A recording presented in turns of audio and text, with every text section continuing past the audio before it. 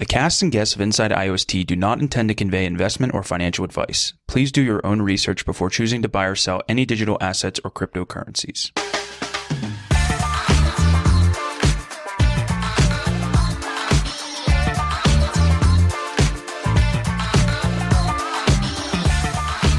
Hello, everyone, and welcome to the very first edition of Inside IOST. This is going to be a weekly show that delves into all the latest and greatest from the IOST blockchain protocol. We're talking about all the latest dApps, all the latest tech updates, and whatever other news might be happening in this space. I am here joined by my co-founders and the founding partners of the Leobi node, which, as of just yesterday, has been elected. We're going to talk about that. We're going to get into all that and more. First of all, guys, what qualifies us to be sitting here and talking to our audience about this? I'm a developer. I've been a developer for years. I'm into blockchain protocols. I have a series on Medium called the Ethereum Challengers. I like Ethereum. I'm involved in EOS. I've been to EOS hackathons, writing EOS dApps. I'm excited about IOST. I think it has big potential in the blockchain development space. And Pete, you actually wrote an Ethereum Challengers article that was all about the IOST and how it relates to other things. We're going to dive into that as well on this episode. I'm excited to get into it. Pete K here. I don't think you mentioned your name, but that's fine. That's fine. We're also here with Mr. Josh Bryant. Josh, why don't you tell the folks out there a little bit about yourself? Hey, everybody. I'm Josh. I spent the last year in a blockchain startup. Loved it. Before that, I was in the corporate world for many years in innovation roles and as a product owner. So super excited to be starting up this node with my fellow founders here. Excellent. And my name is Evan Schindler. You might recognize me from such programs as the Roundtable, which covers all kinds of cryptocurrency happenings, news events, a bunch of other scalable type protocols that are running dApps, Tron, EOS, pretty much whatever else is going on in the news. A bit about my background. I'm not sure if I've ever mentioned this on any videos before. I have worked basically in startups ever since I graduated from school. I was in a Series C funded startup that was actually funded by MasterCard that was all about payments and payments processing. From there, I started my own company that did QR payments with POS terminals and things like that. And through ICO Alert, where I met these two fine gentlemen, I was able to dive into the blockchain space. So now we've come a long way since then. It's been about a year that we've known each other. And IOST came along. Now, Pete, I want to dive into your Ethereum Challengers article. Sure. Because we're all here. We're going to talk about IOST on this show. It's going to be a weekly recurring thing. And after I read your article, I was obviously more informed about it. And so what's walk me through the article and kind of what separates IOST from some of the other big name protocols that we're seeing out there right now. Sure. I've been talking about a lot of the protocols, and one of the big emphases that all of these protocols have had, except for maybe Ethereum Classic, has been scalability, right? Because everyone knows that Ethereum is having some trouble with scalability. I think it's overstated a little bit. There's things you can do, but if you've sent an Ethereum transaction, you were just telling me the other day, Ethereum was taking more than an hour to send? Yeah. Because you didn't pay enough gas fees or whatever. And that's because it's at double digits or even single digits sometimes, transactions per second. IOST claims up to 100,000 transactions per second right now. That's really not like the thing about IOST though, because they're all trying to do that. What really sets IOST apart is that they're beating most of the other protocols to the punch. We're not going to see Cardano out for a couple of years. EOS has launched, and EOS is a major competitor. I'm actually involved with it. But IOST is ready with $50 million or so of venture funding to put in a versatile virtual machine that developers can hop on right now. They've been developing on. We're ready for mainnet launch February 25th.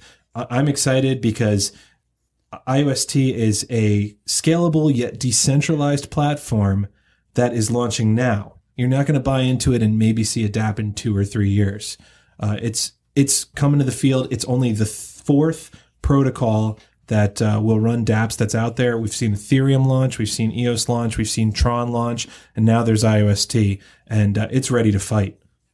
Yeah, I'm definitely excited about it. And if you're watching at home, I will put a link into Pete's Ethereum Challengers in the description below. Definitely be sure to check out that article and all his other articles as well. It's a really informative batch that you've authored there, Pete. Oh, hey, thanks. Appreciate it.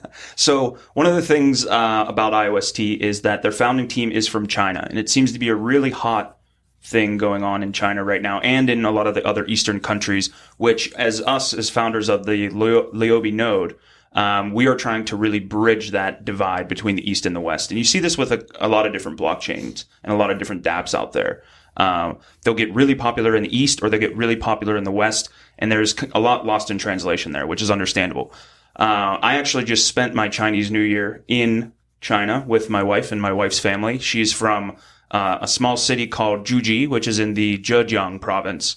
And for you guys, I brought you back a little special treat. All right. Actually from China. So this right here is called Baijiu. And for anyone that has been to China or is familiar with China, they're laughing right now because this stuff's pretty potent. Now, my wife's mom is actually, I guess you could call her a moonshiner, for lack of a better term.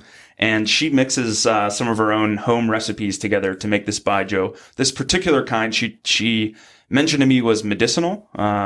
So it gets you drunk and it cures your ailments at the same time. And I tested it quite a bit, and it seemed to have worked. So as sort of an homage to the founders of IOST and Chinese culture, and kind of a celebration of the kickoff of our node and of this show, I'm going to pour you guys up some here. We're going to pour a small amount, and then we're going to do this live on the air.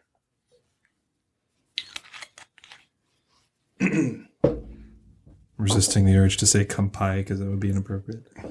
What language is kanpai? I think it's Japanese. Yeah, so gunbei is actually gunbei. So cheers, guys, to IOST, to the mainnet launching, to Liobe being elected as a node, and gunbei. Gunbei. What do you think? Strong. It's closest to of the common liquors over here. It's closest to tequila.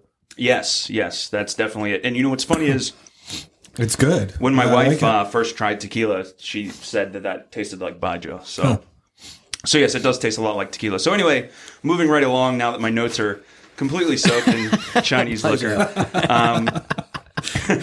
I wanted to talk a little bit about some of the dApps that are out right now. And of course, IOST is still running on ETH, but when mainnet launches, it's going to be interesting to see how they transition into the mainnet.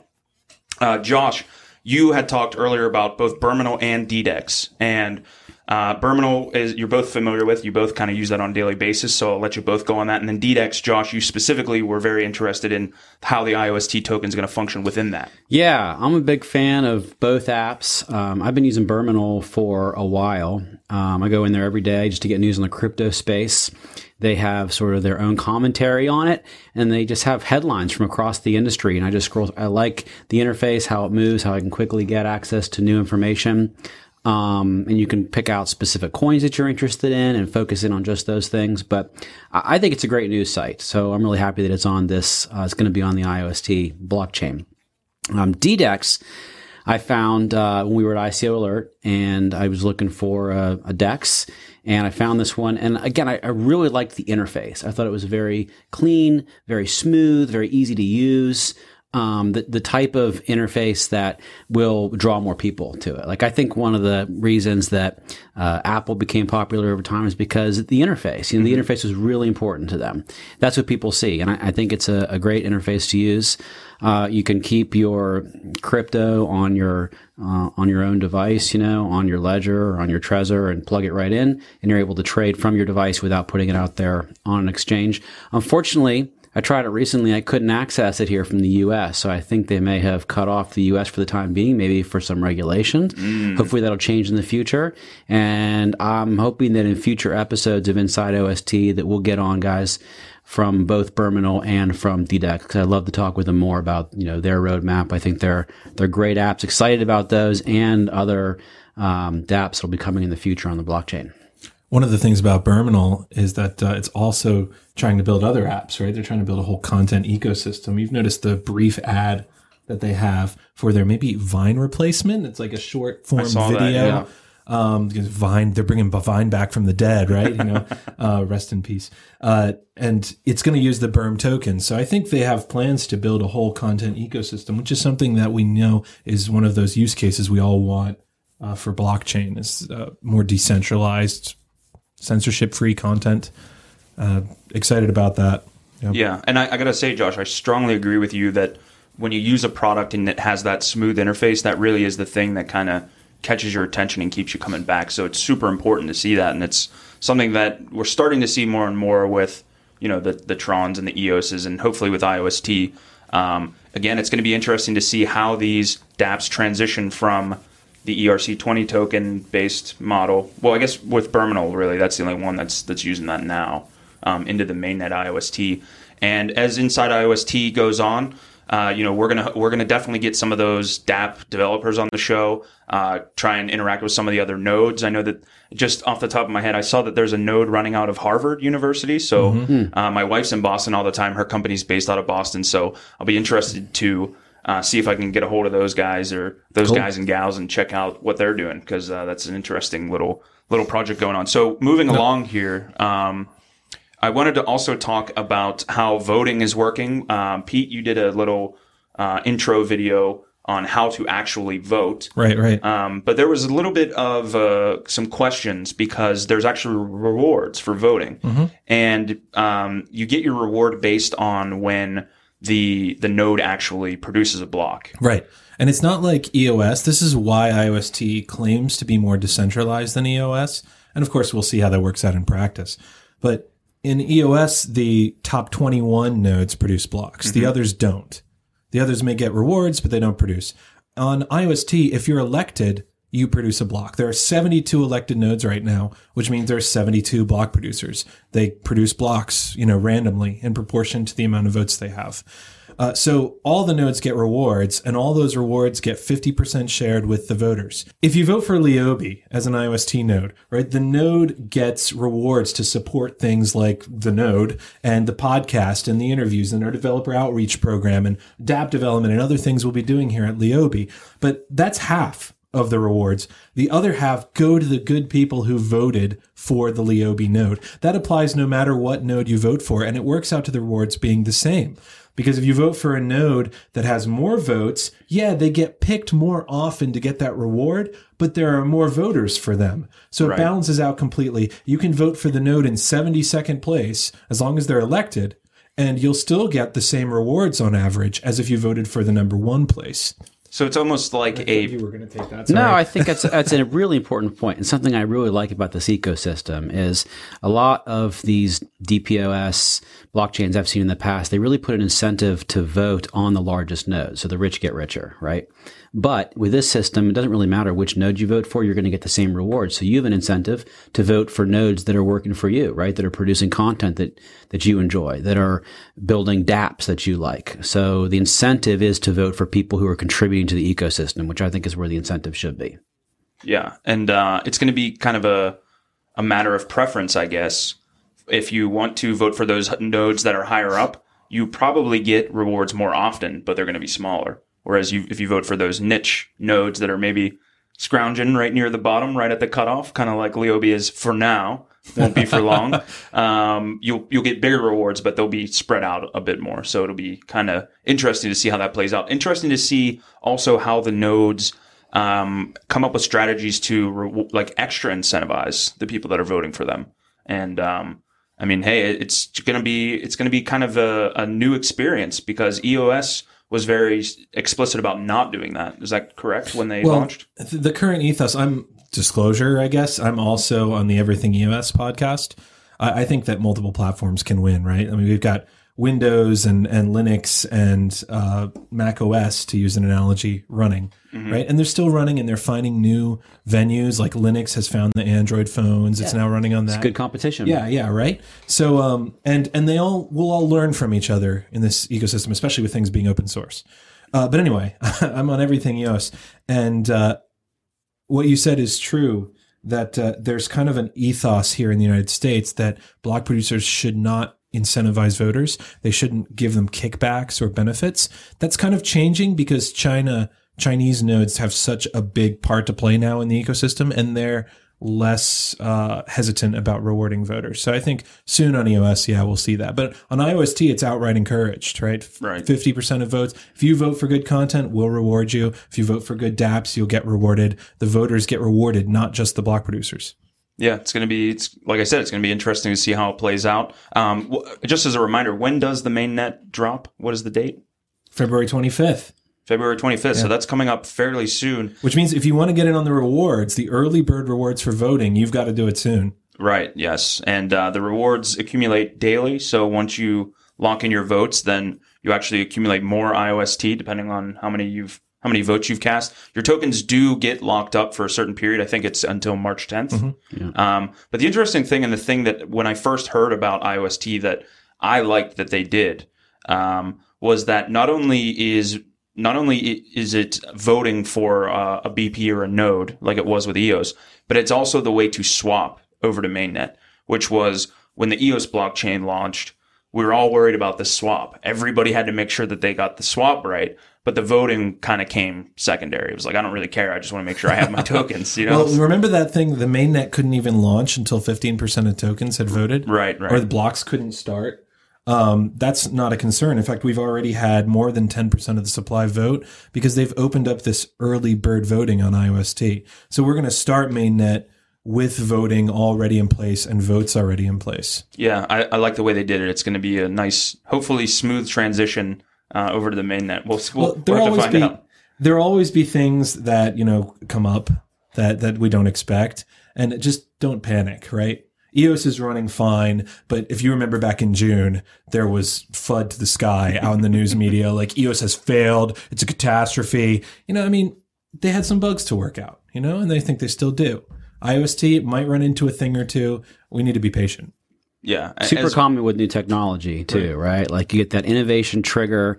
And when I was in the corporate world, we were always had Gartner research in there. We talked about the Gartner hype cycle, right? Mm-hmm. So you get that innovation trigger. Things go to the very top of sort of inflated expectations, right? And I think about late 2017, early 2018, at the very top of the bubble. And then the crash, right? And then it comes down into the trough of disillusionment where everybody's like, oh, this is never going to work, right? I don't see how this is going to happen. But then over time, you get that slope of enlightenment, right? And I think that's where we're headed here, into that slope of enlightenment where the better projects are going to succeed and show their value until you get up to that plateau of productivity, as Gartner would call it. I think that's what we should have called the show, Josh. The plateau of productivity? No, the slope of enlightenment. Maybe we should. Yeah, it's the slope of enlightenment. Welcome back to Inside IOST, the slope of enlightenment. So anyway, I guess just one more little note here. We wanted to talk about, this is apparent with really anything in life. Anytime you're doing anything financially, just to be careful of scams out there. Mm-hmm. Pete, you mentioned specifically there's a Telegram group out there that's not legit, that has a bunch of members in it. Oh, well, the legit Telegram group will have posts every once in a while that says, click here for IOST airdrop and things like that. Bots coming in. There's no IOST airdrop. Don't look for an IOST airdrop. The only way to get IOST rewards right now is to either engage in the official IOST bounty program or to go to the official voting portal at iost.bis.com. And if you're not sure about any of those, go to the iost.io website and follow official links to get to these official programs. Don't take people up on Telegram who say there's an airdrop. Go to this site. They're just trying to steal your stuff. They're trying to steal your information. They're trying to steal your tokens. There's even an unofficial IOST token announcements Telegram out there. It has 40,000 followers. Maybe a bunch of bots, but there's people joining this Telegram thinking it's iOS official announcements. And it's not. And they might drop some announcements for a while, but eventually they're going to start dropping scam links because that's how these people operate. Be very careful. Remember that everyone's out there to try to steal your money, except for us here at Leo Beer. And like anything, do we need to give a not financial advice disclosure? Probably. Yeah, I'll do that at the beginning, or we can do it right now. This is obviously not financial advice. Nothing here should be misconstrued as investment advice. Right. We might not even be down at the trough yet. We may not be. There might be still a ways to go. So never invest more than you can afford to lose. Excellent. So, Josh, Pete, any other sign-off messages before we kind of wrap up episode 1 here of Inside IOST? Super excited to be starting up this node here, working with both of you and helping the IOST community get off the ground here. Mainnet starting here on the 25th. It's a big deal. It's a big event. A lot of preparation has gone into this. And I think these blockchains are going to revolutionize the space. So super excited to be a part of this. I love technology. I was on the ICO Alert interview with Jimmy Zhang. Jimmy is just this enthusiastic guy. I'm sure you've seen a bunch of interviews with him. And he just really enthusiastic about the space. Go check it out if you haven't seen it. And ever since then, I've kept my eye on IOST, and I think it's a great addition to this selection of platforms we have. It promises to be scalable and yet more decentralized. Guys like us can start a node. Do you think we could start an EOS block producer?